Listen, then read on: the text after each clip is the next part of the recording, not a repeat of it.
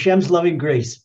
Tonight, we're going to learn about the War of Emunah and the history of the Jewish people leads up to Hanukkah, and that Hanukkah is not one-time thing that happened 2,300 years ago. It is with us today, still, every single way we had the War of Emunah is an ongoing thing until Mashiach. Okay, let's go back to the very first monotheist, this Abraham. Okay, we're going back quite a while. Abraham was, a war began against Abraham when he was 3 years old. When he was 3 years old, they saw that this is a child, what was it? He looked around as a 3-year-old child. He had a magnificent intellect, and he wondered, where's this world come from? Where's everything? Where's the sun comes from? Who rules the world? And first he thought that the sun ruled the world. And then he saw a cloud come. This is the mind of a 3-year-old boy. Okay. He then saw a cloud come, and the cloud overcame the sun. And I said, then he saw that the cloud could rain, and it rained on the earth, that the cloud was really running the show, until a wind came along, and the wind blew away the cloud. And he saw one after the other, finally came back to the sun. He was so confused. And he says, who made all of this? And he was really seeking the Creator, and the Creator revealed himself to him. Not only that, but Abraham, as a 3-year-old, believed in one God. And they said, we can't have this. We can't have this in our nursery school. This is going to ruin all the kids. So they wanted to kill him. And Abraham hid in a cave at 3 years old. This is the life of a 3-year-old. And the only other toddler I remember that had such tribulations was King David. We'll get to King David. Okay, you're talking about tribulations, started from the time he was a toddler. What do we learn from Abraham? We learn from Abraham that anyone who wants to seek the truth, Hashem gives it in the soul. The human soul has the ability to seek and to recognize truth. But the problem is people are pleasure seekers. They're not truth seekers. Truth and pleasure don't always go together. In fact, oftentimes they collide. And that's the War of Emunah, as we'll see. So what happens to Abraham? Abraham grows up, and Abraham sees his father. His father had a Mercedes-Benz dealership for idols. His father said the highest high-end idols, the metal idols, copper idols, gold idols, silver idols, wood idols, whatever kind of one. His father, Terach was a manufacturer and distributor of idols and high-end idols. Okay, Abraham went into a shop one day, and he said, this is not true. They don't run the world. They can't run themselves. Abraham took a hammer, and one by one, he smashed all the idols. Okay, this is a teenager. This was about time of his bar mitzvah. He smashed all the idols, and his father comes in, and his father sees all his work, all this. Can you imagine this inventory? We're talking about something that is equivalent of hundreds of thousands of dollars of inventory worth of idols, and it's smashed. So father says, who smashed all these idols? And Abraham says, well, I saw there was a big argument between the wood idols and the metal idols. And the wood idols said, no, we're the real deal. The metal idols said, no, we're the real deal. And then the metal idols started arguing with each other. The copper and the gold started arguing. And the father said, Abraham, you're lying. You're lying. They can't do anything. He said, Daddy, do you hear what you're saying? You say they can't talk, they can't do anything, and you believe in them, you produce them, you believe in them? They do right away. This is Abraham's clarity of thought. And we see with people with theologies and religions, and it's built on types of fairy tales that a straight thinker can just destroy them right away. Don't go to the other thing. But this is the straight thinking of Abraham, the truth seeker. And this is the first monotheist. This is the first monotheist, the first Hebrew. What's Hebrew? The word Hebrew is Ivri in Hebrew. Okay, Ivri means, from the word Aver, the other side. Abraham was on one side of the river, and the rest of humanity was on the other side of the river. Abraham was on the side of the river of monotheism, of one God, and everybody else was the other. Okay, so what happens? Abraham is now a young man. He's in his late teens, and King Nimrod, who we see later in the Torah, King Nimrod he starred in the war between the four kings and the 5 kings. Abraham will go to war against him. We'll hold it. But now Nimrod on his own says, hey, look, you can't have a rebel like this Abraham, because Nimrod was not only king, he sold himself off as a deity. People have to bow down to him. People have to worship him. And Abraham was bad for business. Abraham says, hey, listen, I say, see, early in the morning, you have to go behind the shed in the outhouse like everybody else. That deity doesn't need to do those type of things. And you are. Abraham was bad for business. He said he's just a simple flesh and blood like everybody else. No. So what did he do with Abraham? He threw Abraham into a fiery furnace. This is one of the 10 tests of faith. Abraham went through 10 vigorous tests of faith. The last test of faith, the 10th, was when Hashem asked him to slaughter his only son, Isaac. And this is something that goes completely against monotheism. The monotheism, Abraham could have argued with Hashem. Hashem, wait a second. Isaac is my only son. That you're gonna finish off the monotheism before you even started, before you even got off the ground. This second generation monotheism. These are the fathers of the Jewish people. The fathers of Hebrew, Abraham, Isaac, and Jacob. Jacob is not here yet. And Abraham could have had 34 reasons. And the Yetzer Hara is a great lawyer. The evil inclination is a great lawyer, giving Abraham to tell Hashem to refuse to do this 1/10 thing. Abraham put his brain completely aside. And he said, well, we don't ask questions about Hashem. Hashem asked, and this was a test of faith. Test of faith. Abraham passed all these tests of faith, and they were horrendous tests of faith. Really, really arduous tests of faith. I want to delve on one point. We see later that Abraham allowed himself to be thrown into a fiery furnace. Kids, I remember when I spoke to Yeshiva in Manchester, and a lot of the boys had their heads more in the Mundial than they did the Gemara. So, but they think, okay, guys, you think Mundial is cool. You don't think Abraham, Isaac, and Jacob are cool? No, Abraham and Isaac and Jacob. If you could take a rainbow and multiply that rainbow 1,000 times, that was Abraham. Abraham was one tough dude. Okay, so Abraham, we'll see later when the war between the 4 kings and the 5 kings, Abraham's nephew is conquered. The 4 kings from the north, they beat the 5 kings of Sodom and Gomorrah, and they capture Abraham's nephew Lot, who lived in Sodom. And they take him back up to Syria. Okay, Abraham now goes to war with Eliezer, his servant. Abraham served, the Torah says 318 soldiers, but 318 is the numerical value of Eliezer. The Midrash says it was only Abraham and Eliezer. He went to war against the 4 mightiest kings in the army. Now, can you imagine? You take the head rabbi of Great Britain and his beadle, his right-hand man, and they go to war against the United States Army, against the Russian Army, against the Chinese Army and the North Korean Army. It sounds great. No, this is what Abraham did. This is what Abraham did, and defeated them. So we ask ourselves a question. One of those 4 kings that Abraham fought was Nimrod. Why did Abraham allow himself to be thrown in a fiery furnace? He could have finished off Nimrod then and there, right there. He could finish, and the army, nobody could have stopped him. But he didn't fight against Nimrod to save himself. Yet, when his nephew was kidnapped by the 4 kings of the north, the 4 wicked kings, Abraham goes to war to free his nephew. Now, what happened? Nimrod could not defeat Abraham. His nephew Lot had the same exact count. They looked like the twins. Even though this was his uncle, he was older, they looked like twins.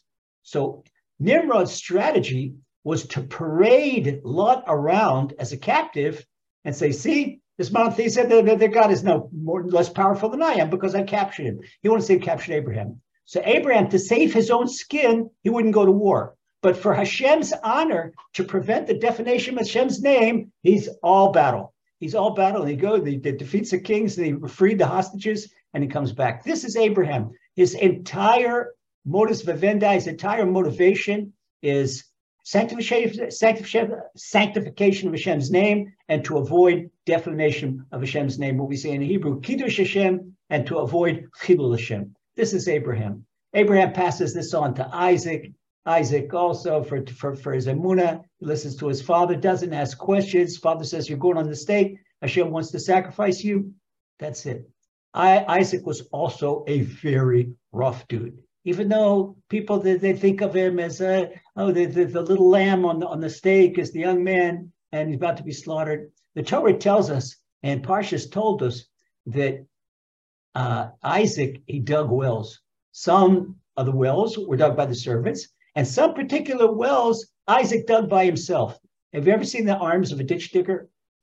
They're good size arms. Well, he was also, and he learned to take care of himself and his father, and led his father. And where do we see this?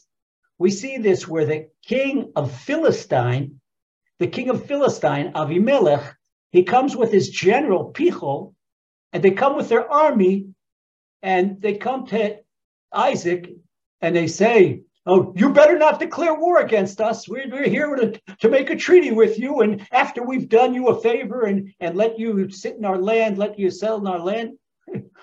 They're worried. They're all upset about one little guy. Can you imagine? You get the commander-in-chief of the British Army. He comes with his right-hand man, and he comes to Fiddler on the Roof. He said, die. Oh, no, you better not threaten the British SEALs. You better not threaten the British Air Force. You better not threaten the British Navy. What are you talking about? This is Isaac. They were scared stiff of him, as old as he was, scared stiff. Now, wait a second. Let's go down to Jacob. But we never see any of them using any power except to fight for Emunah. Look at Jacob. The Torah juxtaposes the two twin brothers, Esau and Jacob.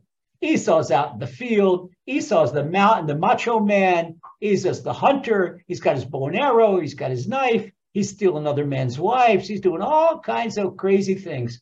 Okay. But he comes home, he changes his clothes, and he serves his father dinner. And he says, Daddy, how do you do this mitzvah? How do you do that mitzvah? And he talks a good game to his father, and his father thinks, oh, he's very special. He's very special that he's out in the field talking to Hashem all day long, and he's really working hard. And Jacob sat and studied all day long. So Isaac, the Torah tells us that Rebekah, she knew her boys. She preferred Jacob, but Isaac preferred Esau. Guess how can Isaac prefer Esau? Esau was a con man. He was a con artist, and his father, he succeeded in pulling the wool over his father's eyes. But see, how can he pull the wool over his father's eyes? His father's whole with the Holy Spirit. But he really put on an act as if he's serving Hashem. And Isaac thought, well, look what Esau's the hunter. He goes out and he makes effort. And his emunah is he talks to Hashem. Hashem, give me, and let me find my hunt, and this and that. And, well, what's with Jacob? Okay, so he's sitting and learning. And he really thought that Esau was a servant of Hashem. Hashem showed him otherwise. When finally Esau comes and he couldn't find game, and he tried to feed his father a dead dog. Okay, this is also the Midrash. This was that came in, and even though we cooked it with spices and everything, spiritually, Isaac had a very strong nose, and it smelled like a skunk. And it stunk too. It was terrible. And Jacob got the blessing. What do we see about Jacob? Jacob gets the blessing. Esau is very jealous of Jacob. And Esau says, my parents are going to be mourners. I'm going to kill my brother. So he says, and Rebecca, she tips off Jacob. She says, listen, until he calms down, go up to Syria, go up to my brother. Then it's called Padam Aran, where the Tigris and the Euphrates come together. It's where the Syrian border comes together with the Iraqi border, right in the Tigris and Euphrates River. And go, this is time for you to get married, take a wife from our family. Okay, don't take a Canaanite wife. They're all idolaters. And they were warned not to take a Canaanite wife. So he goes up. On the way up to Syria, he gets near where his uncle Laban, Rebekah's brother, lives. And he sees it's midday. And what did Jacob see? Jacob sees that all these shepherds, they're in the middle of the day, they're bringing their flocks into the water hole. Well, usually what a shepherd should do is to graze all day long. And just before you go back to the encampment, to bring toward evening, right before the sun goes down, then to give the sheep to drink. So Jacob says, what are you guys doing in the afternoon, in the middle of the afternoon? You owe your employers a full day's work. Okay, He says, well, they told him, they said, look, the water hole is here. There's this tremendous big boulder that covers the well so that the water doesn't get dirty. And it takes all of us together, all the shepherds together, hey, up, heave, ho, to get the rock off the well. Jacob goes, what's the problem?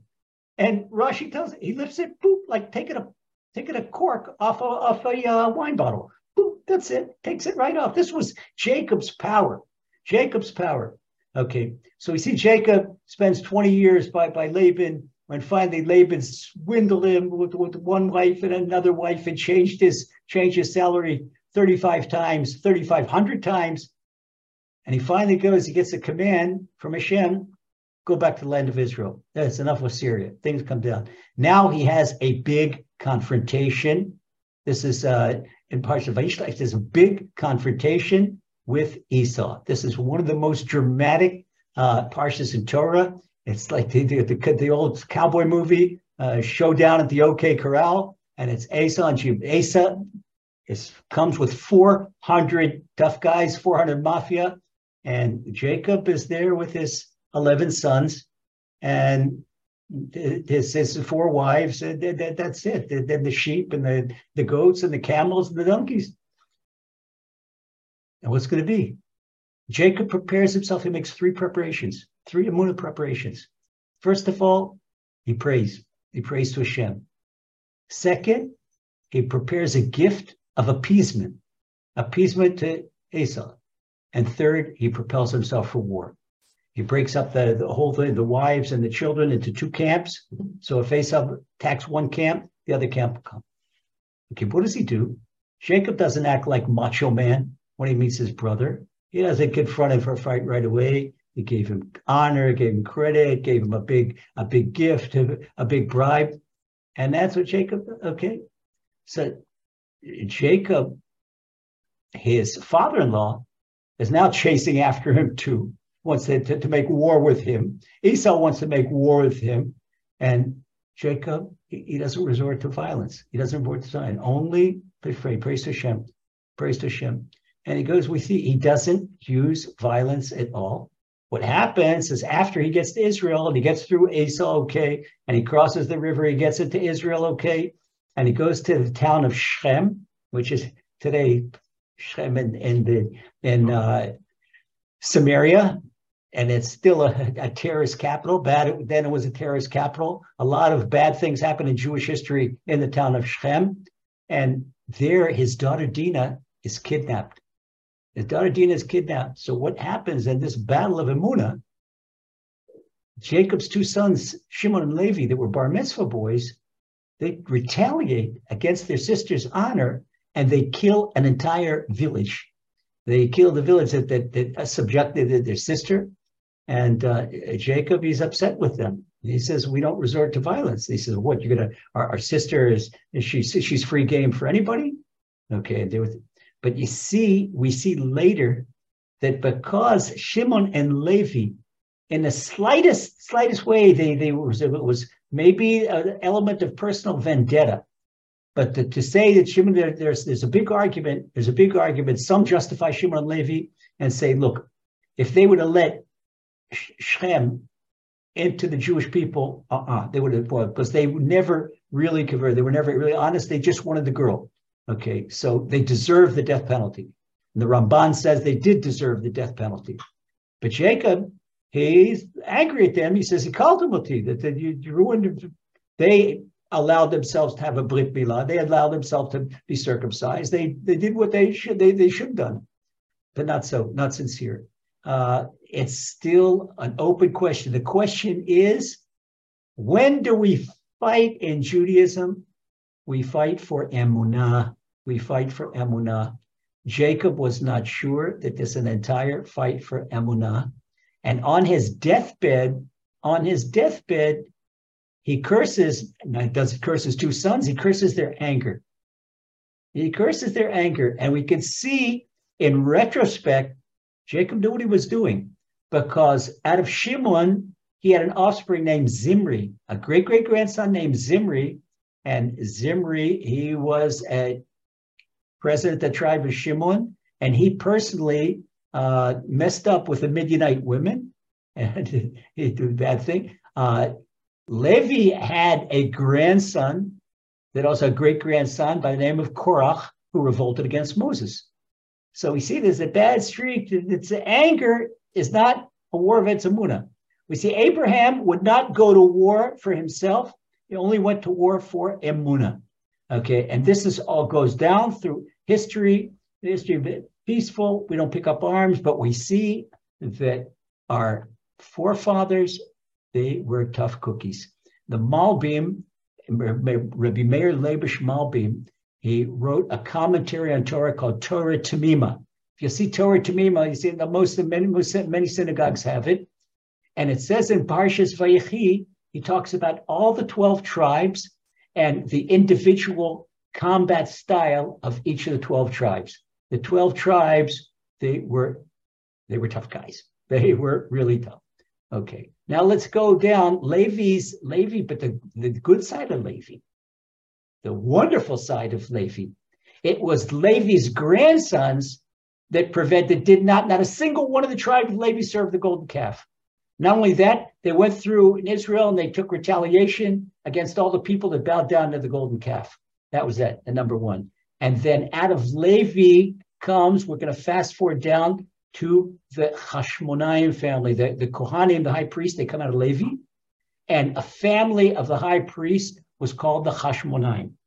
Okay, continue down. This could be really a 10-hour lesson. Tell you about King David's War of Emunah and what everyone did all the way down through the generation. We're going to fast forward down to the, let's see, from Moses, we're talking about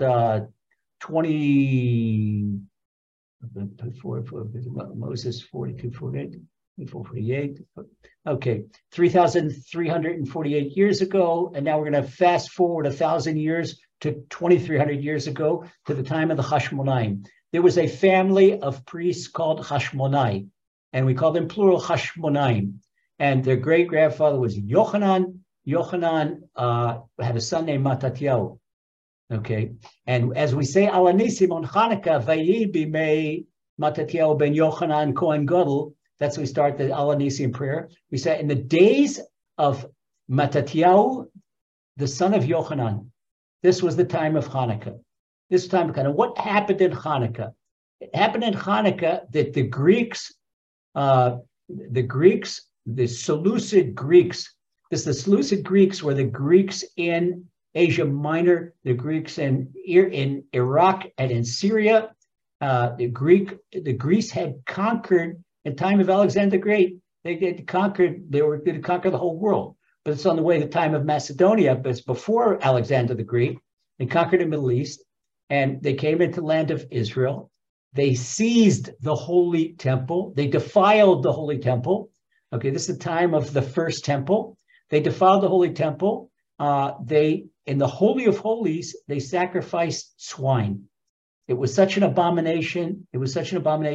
But here's the problem.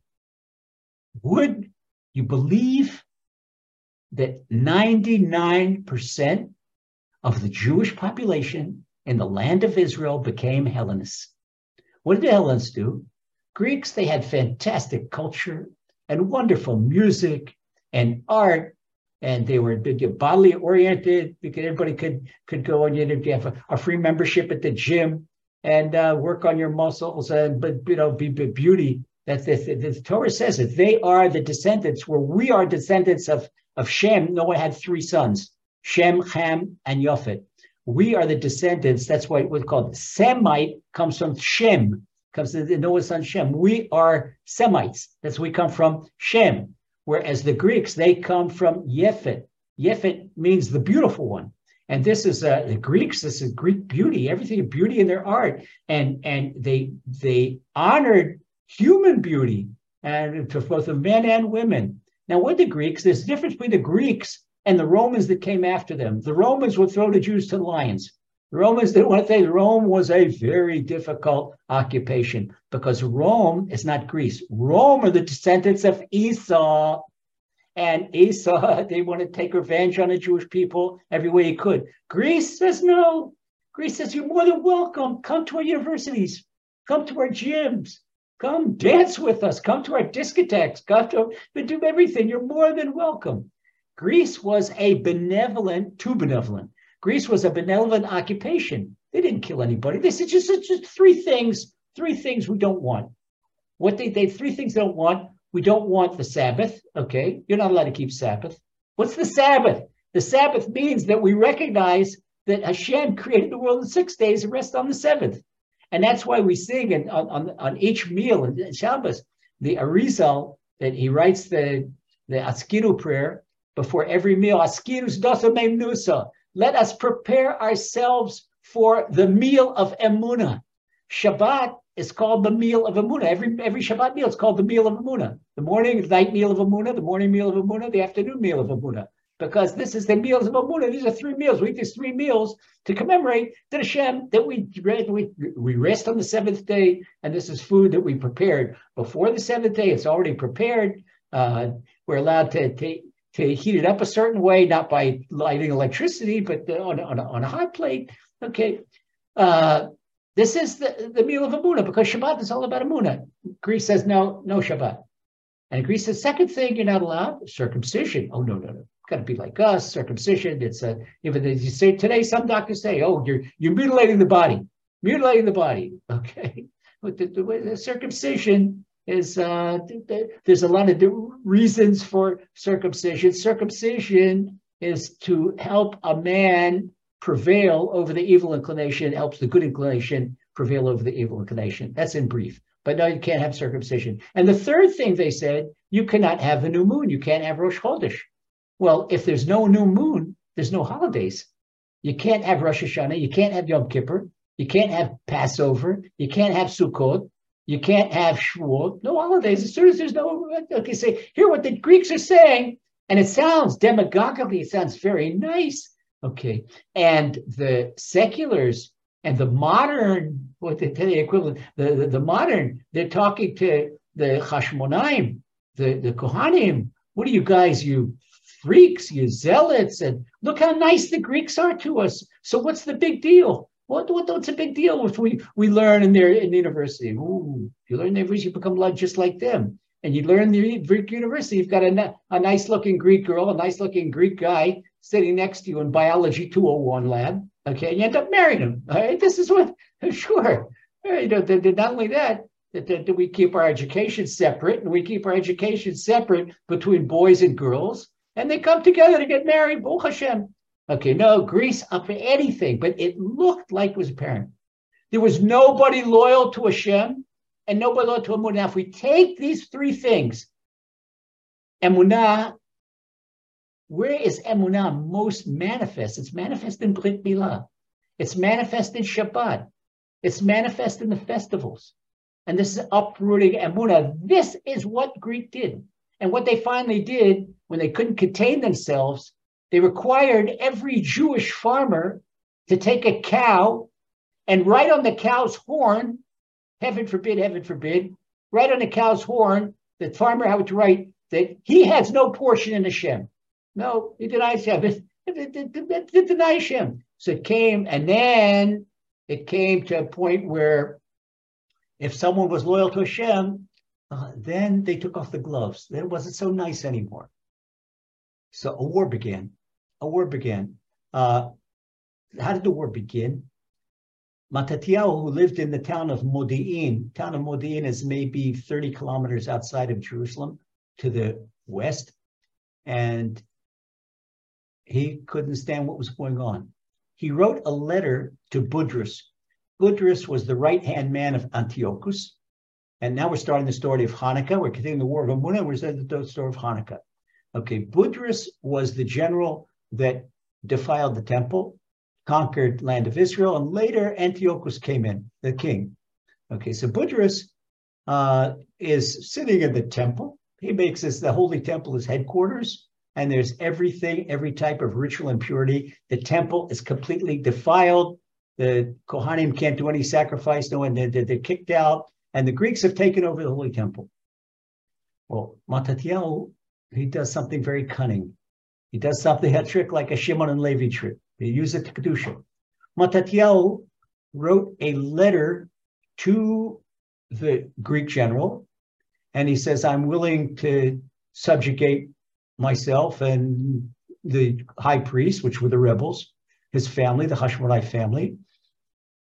And so he came to Jerusalem, presented this letter.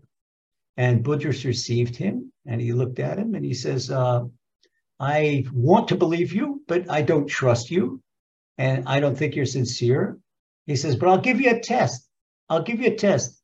If you are willing to take this pig and to slaughter it and to sacrifice its blood on the altar of the Holy Holies, can you imagine it's the faint to even tell the story.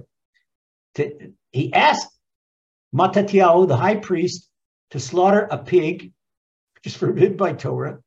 You can't even bring a pig into Jerusalem, much less the Holy Temple, much less the Holy of Holies. And he asked the high priest to slaughter the pig right there.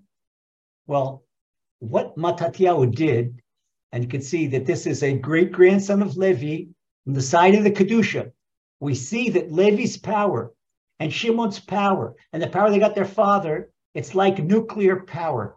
You can light up light up the city of New York, and you can destroy it.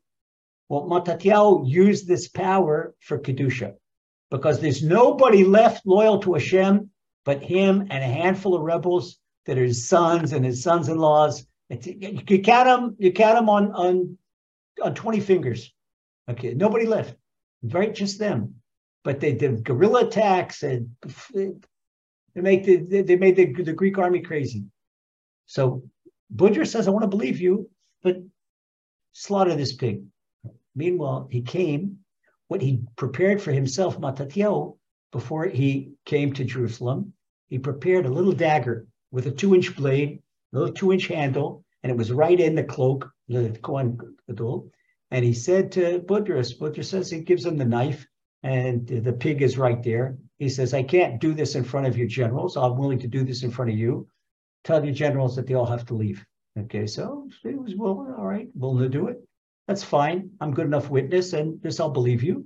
So all the generals left, and he goes as if he's leaning down toward the pig, and he takes out his little dagger, and one shot, and there's no more Budrus.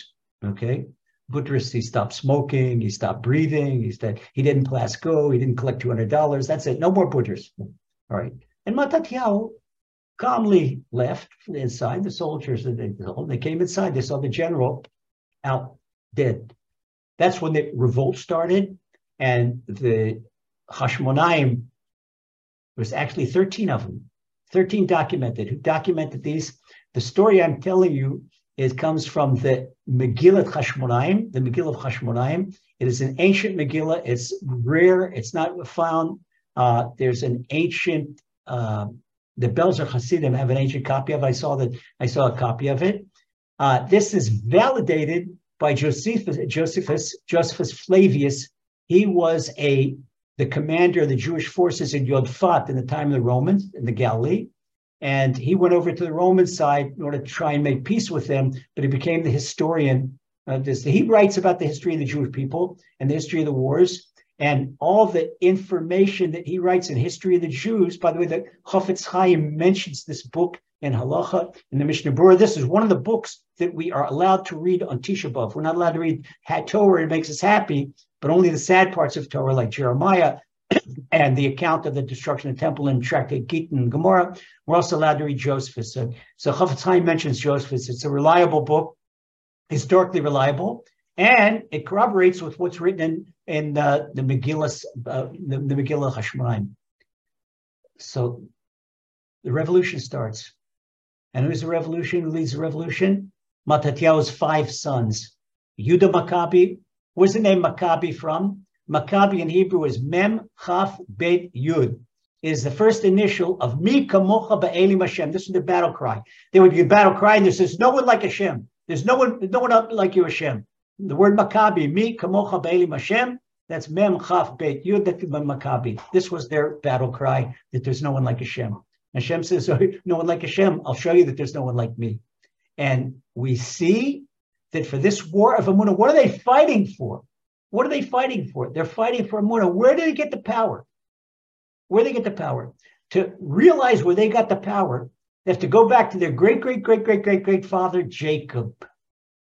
Jacob wrestled Esau's angel in Parshat Vayishlach all night long. If you ever, there's one thing in Israeli Krav Maga that Israeli soldiers learn. There's Krav Maga, and it is a defense against all the major types of combat arts. Judo, karate, taekwondo, Thai boxing, Brazilian boxing, it's a job protection. There's a principle in Krav Maga that in hand-to-hand combat with weapons, it's got to end fast. It's got to end fast. It's got to really end fast. And it'd be talking about maybe 2.5 seconds to incapacitate the enemy. Why? This is not like a boxing match or wrestling match. Person's fighting for his life. And person's fighting for his life, the adrenaline is flowing. And the body just can't stand this extended flow of adrenaline. Okay. So here, Jacob, when he fought the angel, he said this was an angel of Hashem. Hashem was telling the angel exactly Jacob's soft spots. Jacob felt like he would squeeze every limb in his body was being tortured. Jacob didn't fight for the 2 minutes like Krav Maga. He fought all night long. Where did he get the power? Where did he get the power? He was good. Sometimes when a person is in excruciating pain, how many times have you heard of people in excruciating pain and they've prayed, they begged that someone should put them out of their misery, and they dream of a nice, happy death rather than continuing this misery? It's known. Okay, Jacob was in such misery. Then he stopped and thought. He said, wait a second. If something happens to me, there's no more monotheism, there's no more Jewish people. That's it. He can't let himself lose that battle. And he went all night long until he kept the angel at bay. And the angel had to bless him. He forced the angel to bless him. So here we see from this is a tradition in this battle for Amunah. He's fighting for the life of the Jewish people, for the life of Amunah. What's the Jewish people? It's the life of Amunah. And this is what the Maccabim, the Hashmonaim, we call them Maccabim. We're talking about the Hashmonai family. This is what the Maccabees were fighting for. They're fighting for, they're not fighting for, the nationalists say they're fighting for freedom. They're fighting for Amunah. They're fighting for Shabbat. They're fighting for the Torah. They're fighting for the mitzvot of Torah. Nationalism had nothing to do with it. It was to get the Greeks out of the Holy Temple and to purify the Holy Temple. So Mattityahu, now he's killed general. Now the guys are up in the hills. So there are times in Jewish history, people think, oh, the Jews are the chauvinistic. No way, Jose. Do you know why we eat milk foods, dairy products on Hanukkah? We eat blintzes and we eat knishet. People make pizza. People make cheese omelets. We eat all kinds of cheeses. It's to commemorate one of the biggest miracles of Hanukkah that was performed by way of Mattityahu's daughter, Yehudit. Yehudit, now at this time, where Budrus is dead, Budrus the general comes, Antiochus the king, he comes himself to the land of Israel, and Antiochus, he encamps in Moza. If you ever been in Israel and you're coming from Tel Aviv to Jerusalem, and before you make the last, it's about a 5-kilometer ascent to Jerusalem, at the bottom, right when the ascent starts, that's where there's a little river there and a lot of willows. That's Moza. That's where the Greek encampment was. That's where Antiochus was. So Yehudit, she takes her maidservant and she takes 2 baskets, one with food, one with wine, and she requests to see the king. Meanwhile, the Greeks had made a law. The Greeks made a law that before a Jewish girl goes into the chuppah, under the wedding canopy, it's terrible that she has to give herself to a Greek officer. And this otherwise, this was a terrible, terrible, terrible, terrible decree, because for Emunah and Judaism, holiness is closest to Hashem. This is the beacon of our faith. It's a beacon of connection to Hashem. A person can't cling to Hashem if he or she is not holy. And for something like this, so terrible, so nasty, this was one of the worst decrees. This was another decree of the Greeks. Okay, so Yehudit, she does something very cunning. She goes to the encampment. She was beautiful, beautiful young lass. And she goes to the Greek encampment and she asked to see the general. I said, what's this here? She says, I'm the daughter of the high priest. Comes and she said, daughter of the high priest? Well, the high priest is a rebel. He says she comes. He thought this is listen. She says, Your Majesty, I understand that the destiny is with you. The Greeks are conquering the world, most powerful in the world. I'm the daughter of the high priest. I don't want to give myself to a lieutenant or a colonel. I'm the daughter of the high priest. I'm worthy, fit for a king. So I come directly to you, Your Majesty. Well, he looked at her. He was really, he says, young lady, you are so admirable. Come inside. Okay. He says, but at first, I asked her one question. I did do one favor, that we get to know one another, and this within a week, I'll be yours. Okay. He said, fine. If we want to wait for a week and to respect. She says, this is the way we do things, and this is royalty. So what happened is she prepared herself, and she would already bring food and drink for the king, and about 4 days in a row. Now the sentries were used to seeing Yehudit come in and out. She would come in and then she'd come out. She'd come in, come out, come into the encampment and leave the encampment. And she'd leave the encampment. The king said, this young lady has carte blanche. So the fourth night she comes and she brings a basket full of really salty goat cheese. And she brings the best wine. Israel, and let me tell you, Israel wines they're the best. They are the best. Okay. She brings a really couple of carafes of wonderful wine in one basket. And she says, Your Majesty, we'll now have our betrothal meal together. Okay. And he's really fantastic. She says, but then I want you to eat, to be healthy. So she feeds him salty cheese, salty cheese, salty cheese. And he loves it. And he's eating more and more. And he's drinking more and more.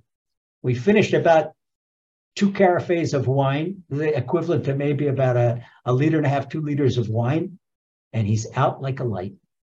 As soon as Antiochus is out like a light, Yehudi takes his sword, and she gave him a haircut.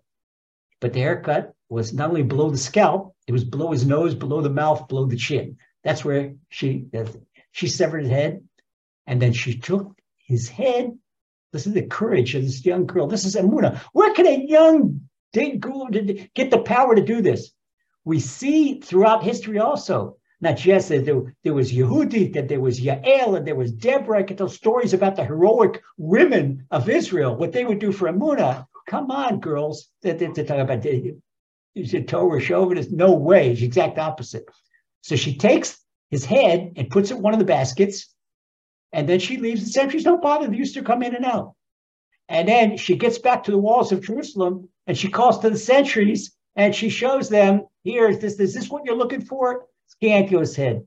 And then, wow, the Greek army, they look inside, they see their king is dead, and they came and they ran down the hill to Jaffa port and got on the ships. And all along the way, they were being ambushed by the Maccabi guerrillas. That's the story of Hanukkah. So they go in and they clean the Hashmonaim. They go in, they find the Holy Temple. The Holy Temple is full of pig grease. It's got to be cleaned, scrubbed, purified. Not clean, scrub. They clean, scrub, purify, sanctify. There's a problem. To light the holy menorah, you can't do ritual sacrifice. You can't do anything unless you light the holy menorah. And they can't find oil. And there's a problem. By the time they squeeze olive oil and make pure olive oil, it's going to take a couple of days. They finally find a vial of olive oil sealed by the high priest. And they found where it is, and they light the candle. Should have lasted for 1 day, but it lasted for 8 days. That's our miracle of Hanukkah. Every single day is a miracle amongst itself, because it should live another day, another day, another day. And that's why we say the Hallel prayer every single day. The war of Emunah, beloved brothers and sisters, it's not over. It's going on right today. It's going today in the land of Israel. It's in today with every young person in London and Manchester. I saw it with my own eyes.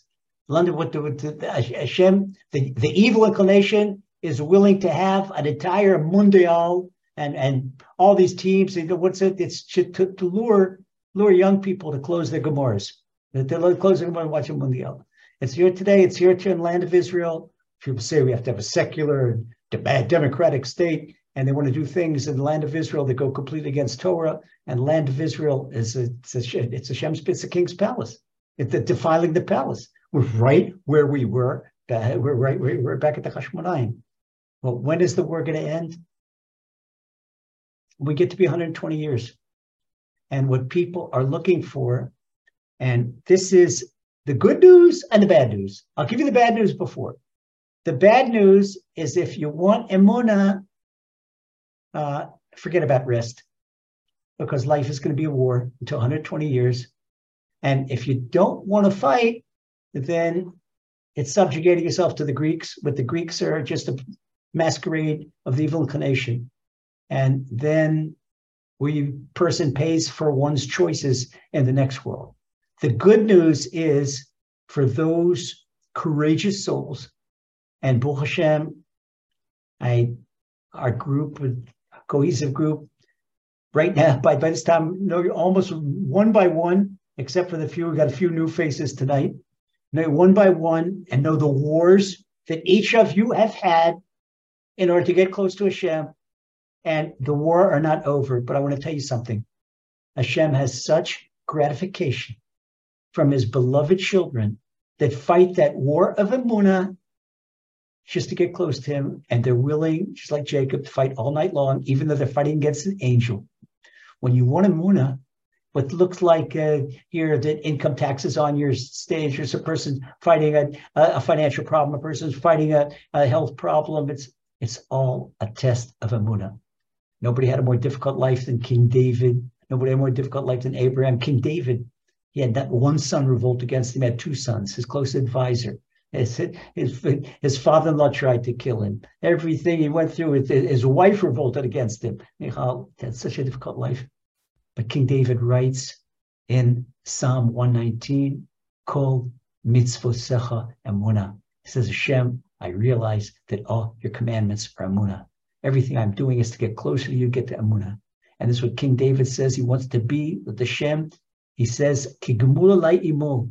Hashem, I want to be like a baby in a mother's bosom. That's when King David was a mighty fighter. He was a mighty fighter. The Midrash tells him he could throw a javelin and it could skewer 60 enemy soldiers. But he says to Hashem, I feel like you just like a baby. This is the innocence, the purity of King David or Mashiach. And we hope soon that we're courageous enough to fight the war of emunah, each one of us. You have to know, maybe you think you're losing, but as long as you're fighting, you're not losing. Jacob didn't raise his hand winning, but in the end, if it's enough that angel doesn't subdue you and you hold on to your emunah and you say, I want to get close to Hashem, then you're going to be one of the people, God willing, who with their own two eyes sees the coming of Mashiach and the rebuilding of our holy temple, spending our days with a really happy Hanukkah and all your heart's wishes for the best. Amen.